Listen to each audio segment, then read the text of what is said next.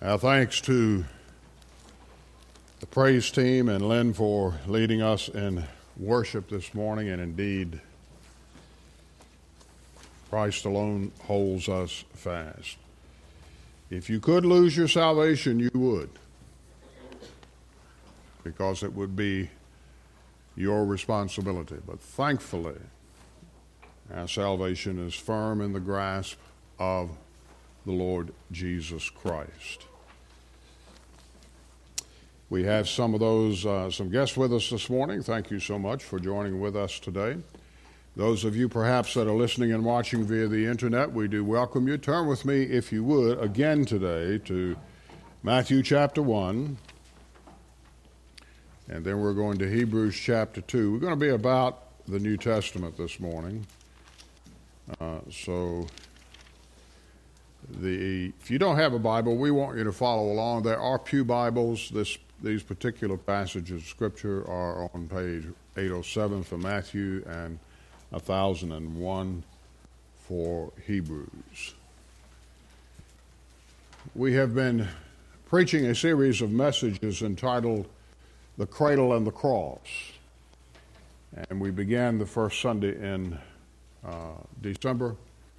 And I won't finish this morning. I think we will finish next Sunday morning. But these series of messages that are focused on what it means to be forgiven of our sins. And it's quite a bit more than we pray, and we should pray, that we confess our sins before the Lord Jesus Christ. We ask for forgiveness of our sins. We should pray that. But to God it was much more costly than just granting forgiveness, and that's what we've been focused on over these past few Sundays. In Matthew chapter 1, verse 21, the angel telling Joseph, "And she will bring forth a son, and you shall call his name Jesus, for he will save his people from their sins." Jesus means Savior. Doesn't mean teacher. Doesn't mean good guy that has a lot to offer us. It means Savior. And then, turn with me to Hebrews chapter 2.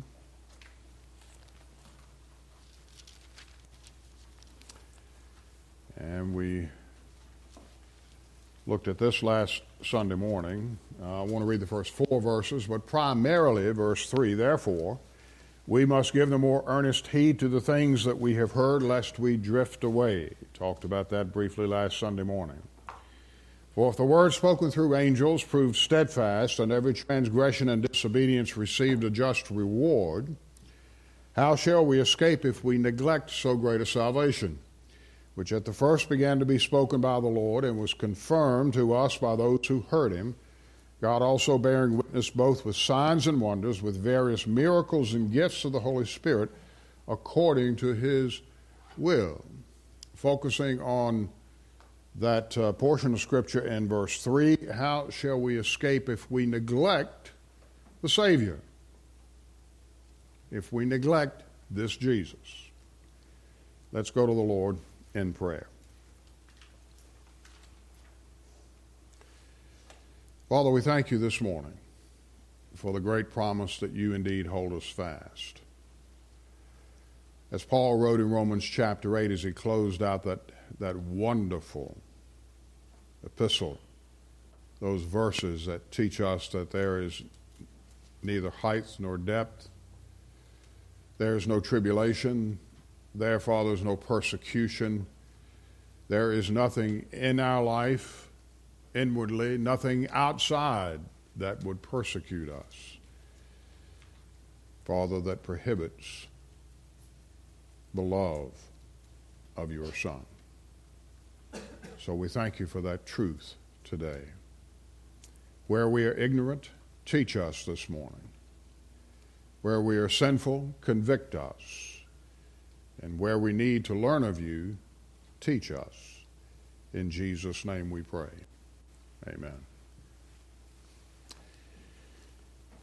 Jeff, thank you for taking care of all of these. If you would, the first slide. Last Sunday morning, we opened with talking about why God chose words to communicate to mankind who he is. Now, I'm going to bring this hopefully full circle for you this morning. Let's go all the way back to the book of Genesis. Genesis chapter 1.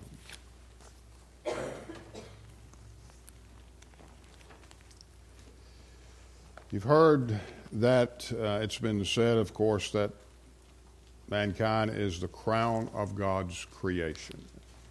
And I think that the Bible bears that, is a witness to that truth. So, obviously, we will not read the entire chapter, but I want you to see something. Verse 3, then God said, let there be light. So he didn't paint a picture for us. There are words that communicate this. Now, from verse 3 through verse 25, in fact, look at verse 25. And God made the beasts of the earth according to its kind, cattle according to its kind, and everything that creeps on the earth according to its kind. And God saw that it was good. So God speaks the universe into existence. All of the physical laws that govern the universe occurred simultaneously when he spoke.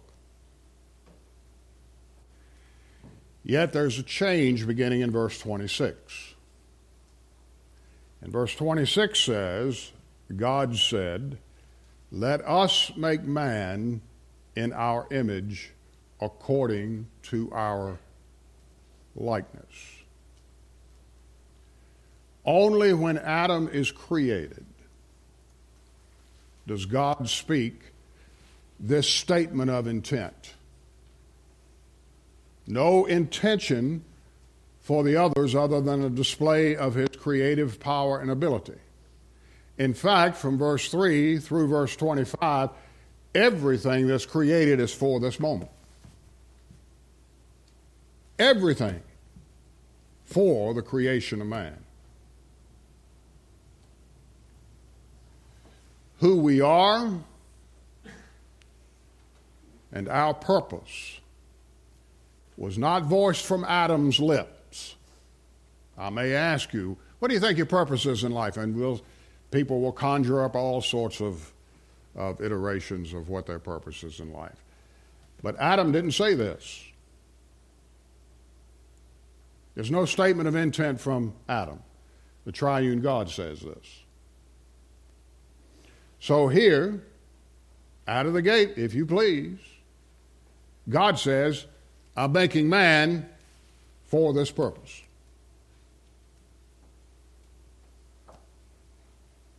Let us make man in our image, he says. And he says that with the intent of creating a special creation. There are those that will teach us, we'll look at more of this when we get back to 1 Peter chapter 2. But there are those that will tell us that man is not any more important than the whales or the spotted owls or the fish of the sea ad infinitum. What does God say?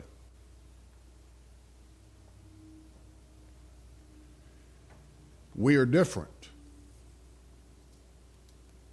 We are not the same.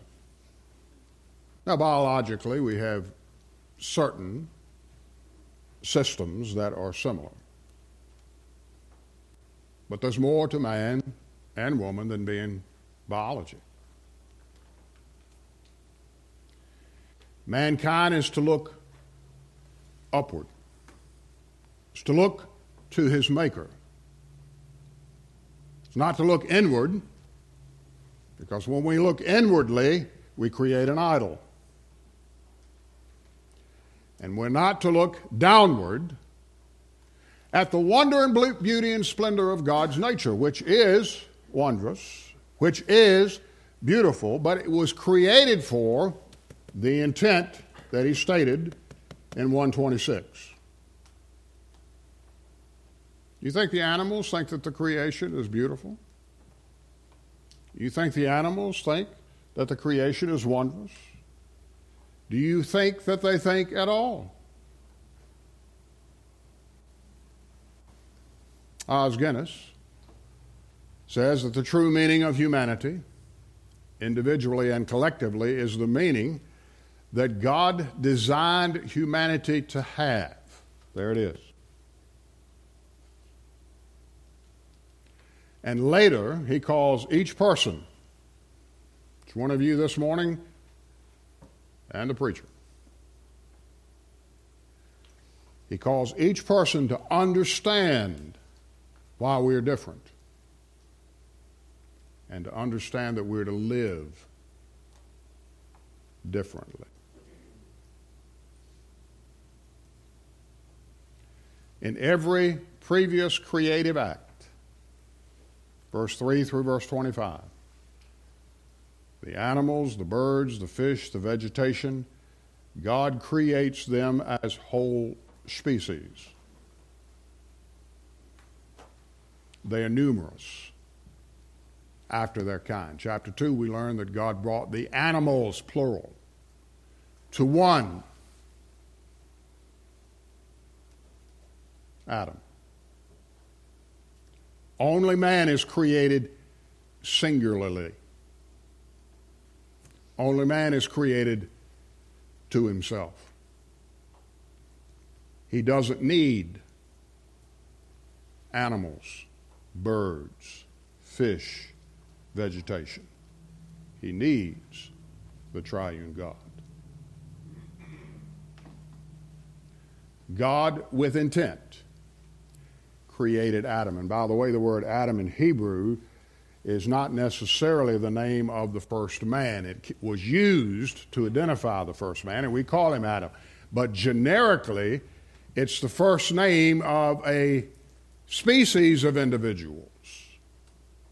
And Adam in Hebrew literally reflects all of us. Not just the first, not just the first Adam. Only Adam and Eve are created to themselves in the individual Adam. And Eve was created from Adam. There's a great distortion today about this. And again, when we get back to 1 Peter, we'll look at that in more detail. In a word,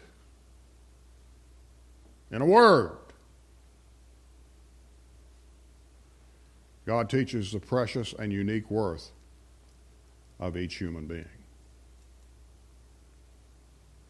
Love your pets, that's a good thing, but they are not the same as you and I. God did not create them to be the same. Next slide. So, the Latin term for created or in the image of God is imago Dei. And for you and I to be the imago Dei, to reflect this image. Now, here's one of the great things about God. I had it on my, what did I do with it here? Here it is. We're coming back to that. God, we learned this last, well, in fact, we know it. If you studied the Word of God any length of time, you know this. But God has no image. Jesus said, "My Father is a spirit." Jesus was spirit until the incarnation. God has no image. Not only does God not have an image, but God forbids all images that may project who He is. And then He creates mankind to reflect an image that can't be seen. What a God.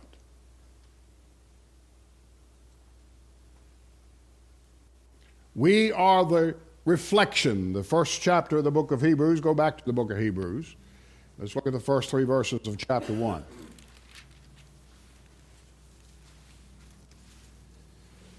God, who at various times and in various ways spoke. God showed us a photo in times past to the fathers about no internet, no text, no social media, thank God. God spoke to the fathers by the prophets, has in these last days spoken to us by Son. Now, the word his is there, but it's italicized, which means it was added by the translators for clarification. So literally it reads, in times past to the fathers by the prophets, who has in these last days spoken to us by Son. The monogenes, the unique and only one, God the Son, whom he has appointed heir of all things, through whom also he made the worlds, who, being the brightness of his glory and the express image of his person, and upholding all things by the word of his power, when he had by himself purged our sins, we're going to look at that this morning, sat down at the right hand of the majesty on high, having become so much better than angels, who are created beings, but they're not created in the image of God. I want to see an angel. I don't. Not in this life. In the life that is to come, I will be delighted to see angels. I want to see the reflection of God in me. I want to see the reflection of God in you. That's why we were made.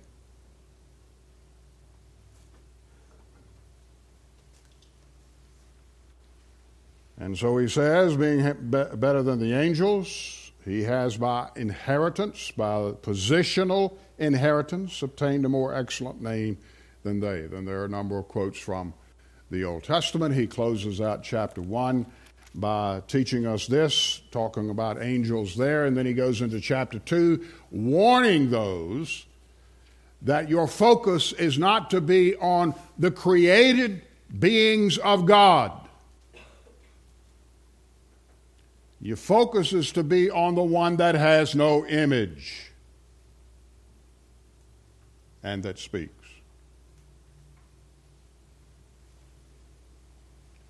This is the God that we serve. Now, why did God create a single man and woman? So that we know that for any that may take the life of one man, or woman for that matter, it is regarded as if he destroyed all men. Adam, the generic reference of mankind. Now, the corollary of that is true as well.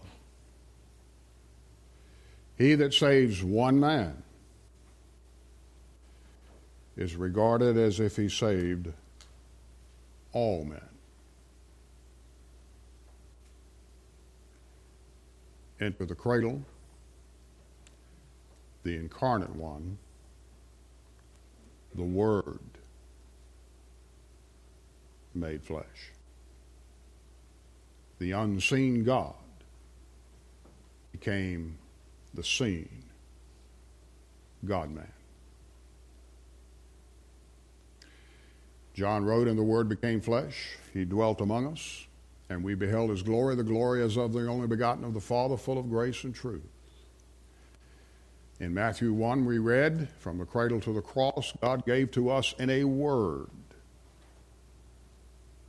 Jesus, the Savior. Here in Hebrews chapter 2, we are told that if we neglect, we let drift away, if we just ignore, if we just say whatever to all these beautiful, good, gospel-oriented words, if we neglect this good, beautiful gift from God the Father, we do that at our own peril. Last Sunday I mentioned to you, God is no less essential and inescapable when rejected as when he is believed. So it matters not whether you reject what's written here or reject the Imago Dei, or whether you want to subscribe to any other type of philosophy, it matters not, because God is no less essential or inescapable if you do that. This is the God with whom we have to do.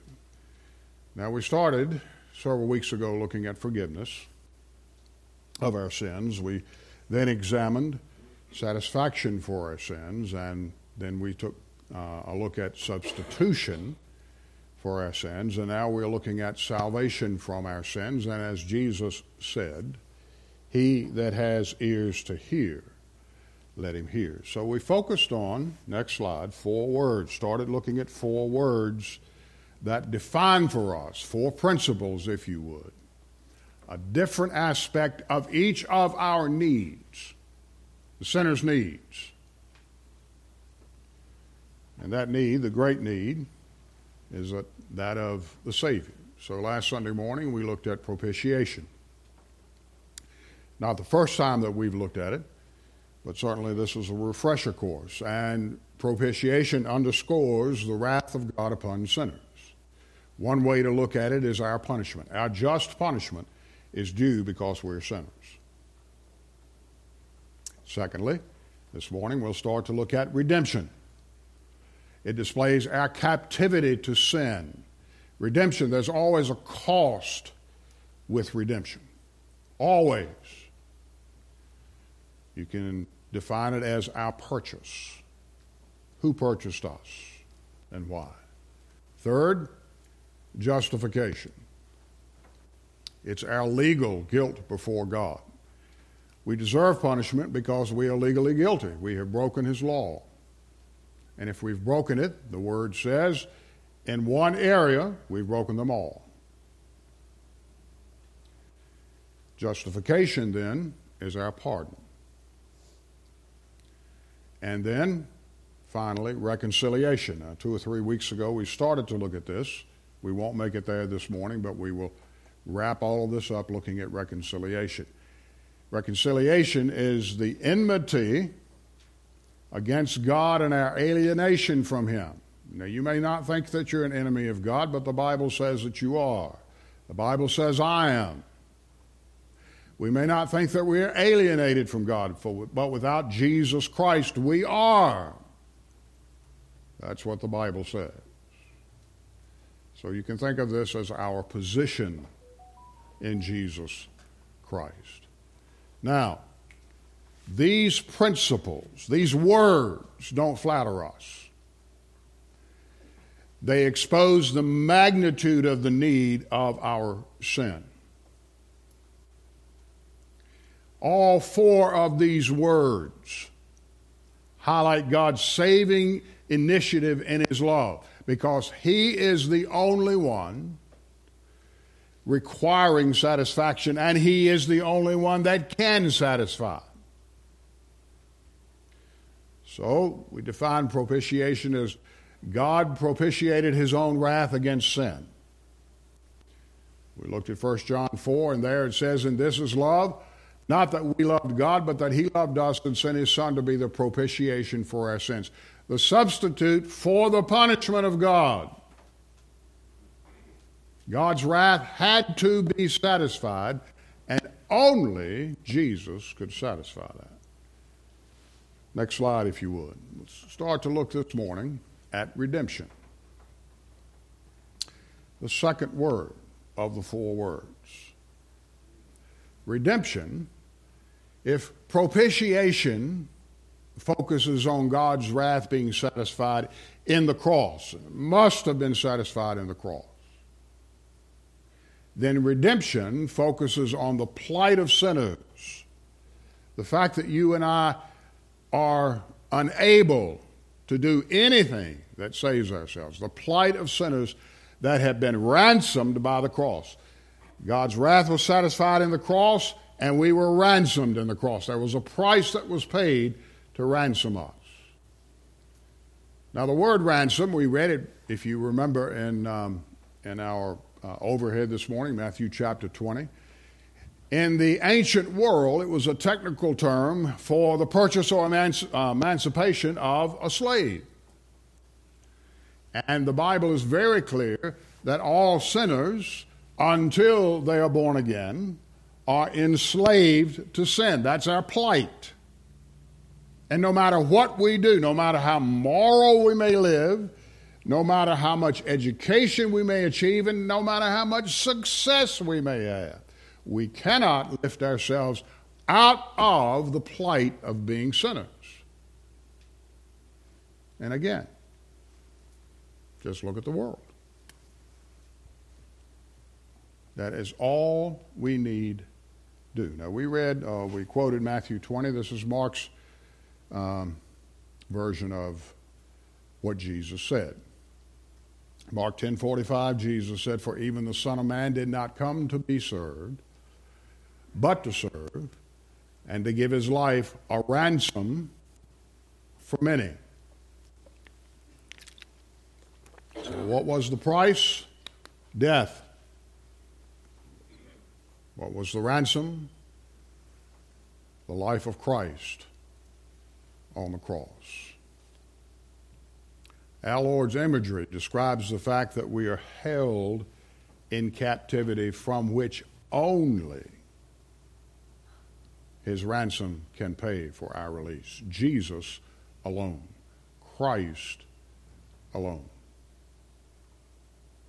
Now, what happened to Christ would have had to happen to us. But here's the rub. Even that is insufficient. If God had said everyone on the earth that has ever lived, estimated 100 billion or so, that have ever lived, they must go to the cross to pay for their sins. Even that would have been insufficient. Had we died for ourselves, we still would have to satisfy God, and he would have to accept our substitution. And had he chosen and elected to do this, which he didn't, the incarnation would not have occurred. There would have been no cradle, there would have been no Christmas. But it demanded the incarnation. Next slide, if you would. Timothy, Paul wrote to Timothy, in instructing a young pastor, he said this: "For there is one God and one mediator between God and men, the man Christ Jesus, who gave himself a ransom for all." There are three motives for redemption. Let's look at those in turn this morning. Our human plight, the fact that we can't save ourselves, our human plight requires the necessity of being redeemed. Now, there are many scriptures to this, many scriptures to all of this, but we're just focusing on a few. A couple of months ago, we were in 1 Peter chapter 1, and we looked at this particular verse, verse 18. Peter writes to a scattered group of believers that were frightened because of the persecution that was taking place in Rome. And he writes to them saying this: "Knowing that you were ransomed." And he says you were ransomed from the futile ways inherited from your forefathers. One of the main constituents of our sin is the fact that we tend to be people that are steeped in our tradition. And because our moms and dads, because our grandmoms and granddads, and ad infinitum, because they were in a certain faith or because they were not in a certain faith, then so we make the choice, well, if it's good enough for them, good enough for me. But Peter says you were ransomed from this type of thinking. So my question to you this morning is, have you been ransomed from this type of thinking? The Bible is the one that makes the adjudication, not our moms or dads. Now, my mother and my father both are in heaven. and my grandparents. But I was saved not by adhering to their tradition. Understand, we're not saved by adhering to our parents' or our grandparents' tradition. We're saved because we were ransomed from their tradition. Well, they were good believers, and yes, my folks were too. Brought me to church. Because of that, I came to know the Lord Jesus Christ as my Savior. But it was in spite of this that Jesus moved through His Word to save me, and so it was for you. Now, these traditions are good sometimes, as long as we do not place our faith in the traditions. That's what Peter says. Inherited from your forefathers. Be very careful that our salvation is based on what the Word says, that our redemption is being based on being ransomed. Verse 19, 1 Peter goes on to say, as being ransomed by the blood of a precious lamb, that of Jesus Christ. Without God's intervention, sinners will continue in the same old, same old. We would not know that we were created Imago Dei, in the image of God. Without preaching, without teaching, we wouldn't know this. And can you think of the millions and yet billions of people that do not know this? One of the springboards for evangelism is the fact that we have a responsibility to convey that wonderful news. You are made in the image of God, and God has communicated to you. We're the only species that can communicate in such a fashion, orally and writtenly. That's it. Our dog barks. Usually when he barks, somebody's coming down the street. Those of you, Megan does your hair. Every time you roll down Trinity Place, if Seamus is outside, he lets us know. In fact, one day he knocked on the door, said, "Hey, Ernie, here's a note." That's who came down the road. Did he do that? Did he do that? No. Because he's not made in the image of God.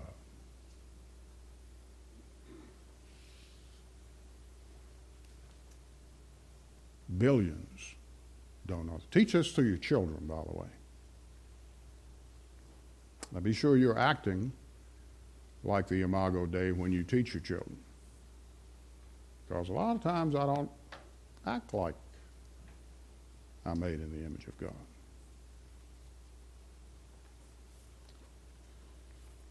Solomon, in his later years, wrote this: "That which has been is what will be. That which is done is what will be done. And there is nothing new under the sun." And without the proclamation of the Word, whether it be preaching or teaching, exposure to the Word through study of the Word of God, people still die in their sins and go to a place Jesus said was prepared for the devil and his angels. You see, the Lord prepared two places. You're going to a place prepared for the devil and his angels, or by God's grace and His mercy and His love, you're going to a place where Jesus said, "I'm preparing for you." God has prepared both for His intent. Titus, again, Paul writing to a young pastor, "He might redeem us from every lawless deed." We talked about this a few weeks ago when we started to look at the types of sin, the words that were used for sin. And here we learned that one of those words was lawlessness. Sinners are lawless. And until we call and receive Christ's death and the fact that his death salvaged us from all the ravages of the fall. We'll learn later on when we come to reconciliation, this not only includes reconciling you and I back to the triune God, but it also includes the entire universe that he made. That's the first thing. It requires the necessity of being redeemed. Secondly, our redemption requires a price to be paid. Are you coupon people? You get coupons on your phone now, can't you? Yeah. Coupons or us or whatever. There's lots of places. And you go and you use that QR code or whatever you have down at the bottom there, and you put it under the little thing. It goes beep, beep, beep, beep, beep, beep, beep, beep.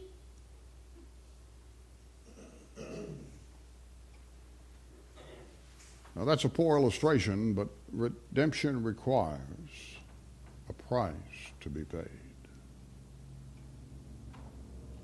The ransom price began with the incarnation, the cradle. It began with the incarnation. Actually, it began in the foreknowledge of God. It came to fruition when God in Christ entered our space. And he not only entered space, but he entered our condition. Because God said, you're to be made in my image. He is the express image of God. Here is the second Adam. He's like me because he is me.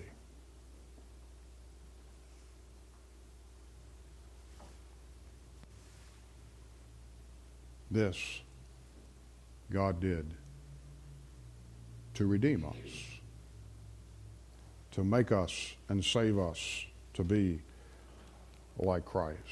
Next slide, if you would, brother. What's the ransom? What was paid? The blood of Christ, 1 Peter 1:19 teaches us, the precious blood of Christ as of a lamb without blemish and without spot. We covered this when we looked at substitution a few weeks ago. Christ's life, his incarnate life, was violently ended as his flesh lost blood. What killed Christ was the forfeiting of blood from his body. I had opportunity this week to visit Steve Edwards in the hospital in Virginia Baptist. We talked a great deal. We talked about how close he came to passing from this life to the life that is to come. And I'm not going to share all the details, but basically when he went through the first surgery, they had to almost supply as much blood through transfusion as his body held.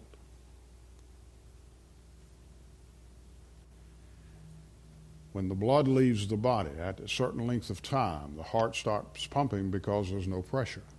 Why do they take your blood pressure? To make sure that the heart is producing and moving the blood through the arteries and veins. His incarnate life was violently ended as his flesh lost blood. And then third, and here's the thing that comes home to all believers. The Redeemer has exclusive rights over those he purchased.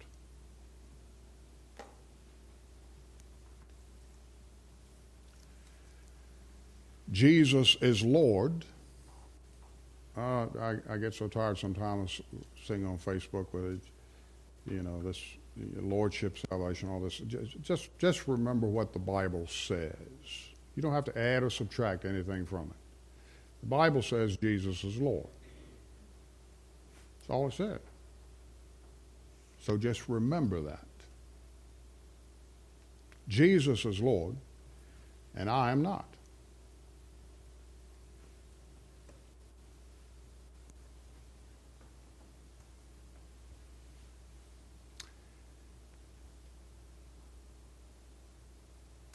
He is Lord over the church. He's Lord because He's Lord over the church. By the way, when we leave here this morning, the church has gone home. The building is still here, but the church has gone home. I'm part of the church. If you know the Lord as Savior, you're part of the church. Church is leaving. It's evacuating. Come back together again tonight. But if He's Lord over the church and believers, because we are the church. He bought us for the highest price that has ever been paid for anything that needed to be ransomed. His life's blood. A few weeks ago, I was going through Facebook, and I saw this silly meme. You see these things. Sometimes people put these posts up, and you may have seen it, but the meme said, there were letters, it was written across, it says, say amen if you love God and you don't go to church. Say amen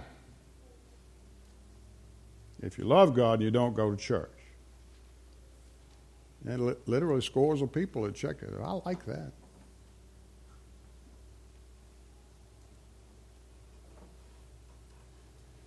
Who's Jesus Lord over, by the way, if He's not Lord over the church? Over His own people.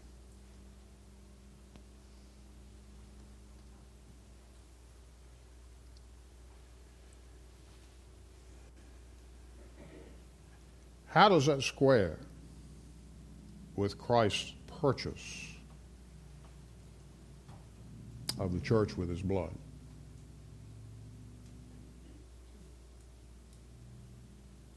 Can't have it both ways, folks. If the church was worth His blood, there's no worth in us other than that which Jesus Christ Himself saved. And that alone makes us worthy. If the church was worth His blood, and it was, then is the church not worth our work?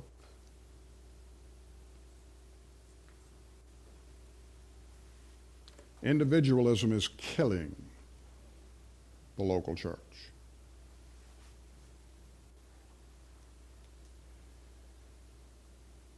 Understand, He's Lord.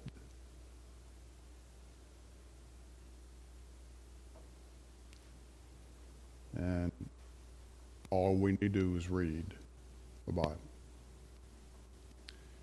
Revelation, John wrote, and they sang a new song saying, you are worthy to take the scroll and to open its seals. For you were slain, and you've redeemed us. You have ransomed us to God by your blood. So this little babe in a cradle, this little babe in a manger, with barely maybe a pint of blood, maybe 2 pints of blood in his body, as he grew and as he matured, as he became and assimilated to become the Messiah. He was a Messiah in the cradle, remember that. But as all of this grew in His grace and His knowledge, we learn that from Luke chapter 2. We also learn it from the book of Hebrews here. All of this blood redeemed us to God. Paul wrote to the church at Corinth, and he said, or do you not know that your body is the temple of the Holy Spirit that is in you. So he uses the metaphor of temple to talk about church,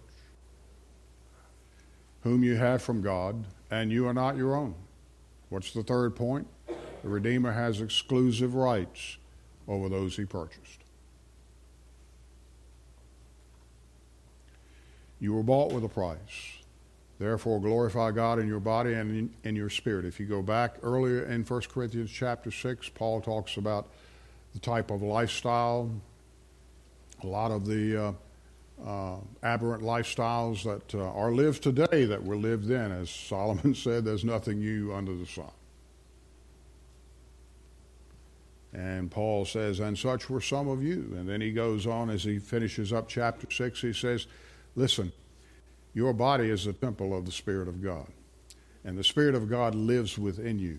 The Spirit of God through Jesus Christ redeemed you. Live like it. And we're to live like it.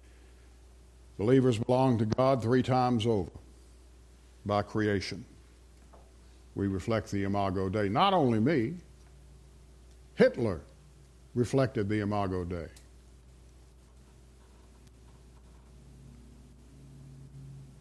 Did you know that? Fill in the blank. Karl Marx. Fill in the blank. You could just go on ad infinitum. Serial murderers. And there the Imago Dei has gone its own way.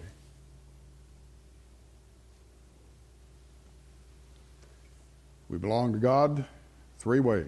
By creation, because of his ransom, and his Holy Spirit's indwelling. Next slide.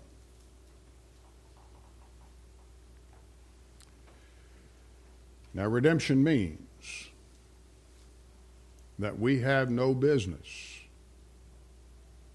being slaves of anybody or anything else.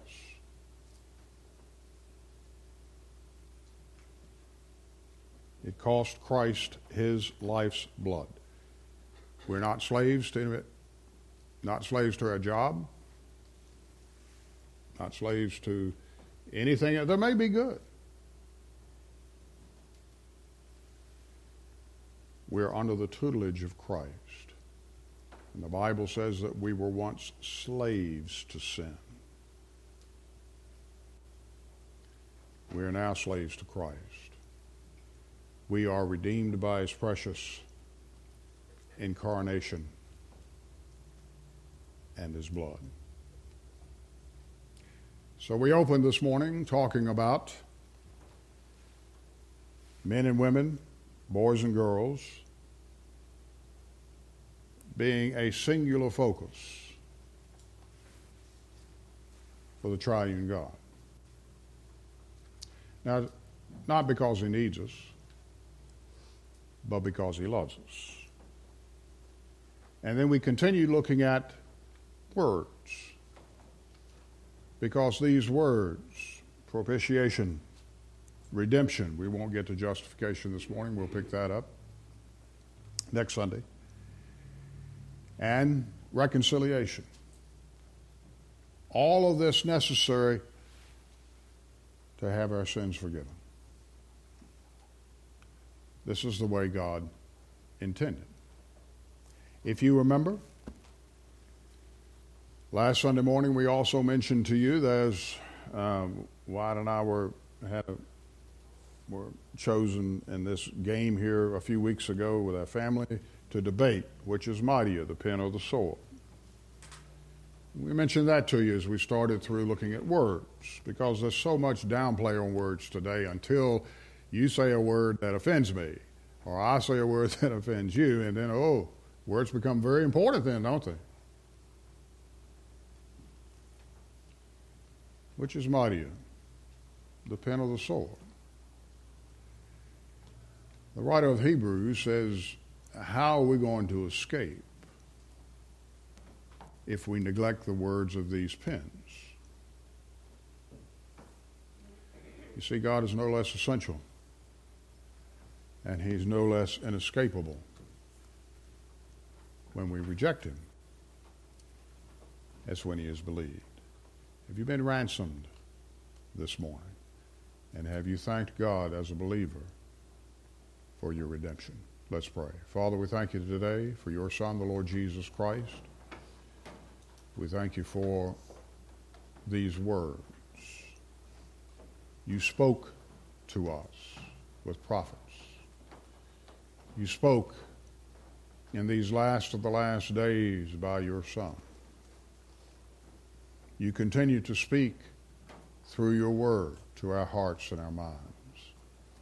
And I would pray this morning that if there's any here today that do not know you as Savior, that they would come to the serious understanding that they are sinners before you. They deserve your punishment, but they are willing to confess and repent of their sins and call out to Jesus, who has removed his Father's wrath against us.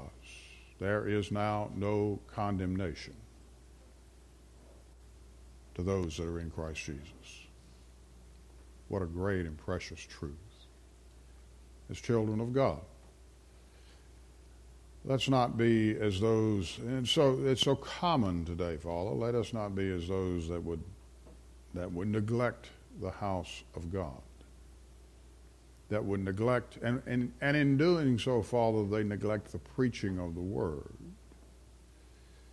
And faith comes by hearing, and hearing by the word of God. So remind us of that this day. Our prayer is that you'd have your sweet will, your divine way, the remainder of the service this morning. In Jesus' name I make this prayer. Amen.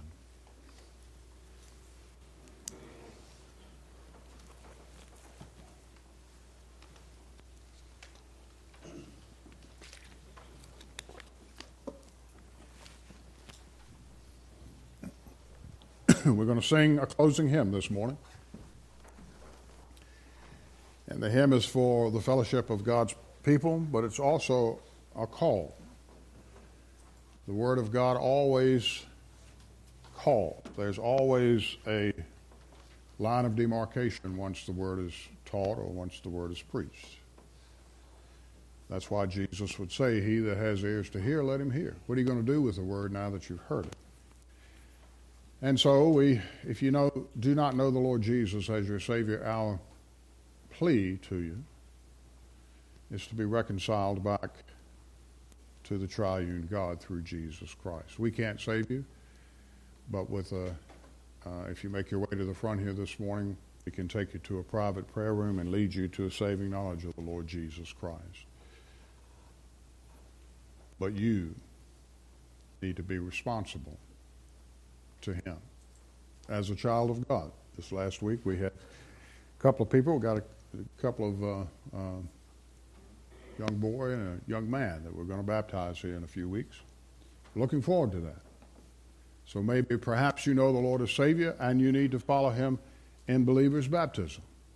We encourage you to make that move today as a child of God. All of this sometimes is rote, but words need to be wrote in order that we remember them. And God has spoken to us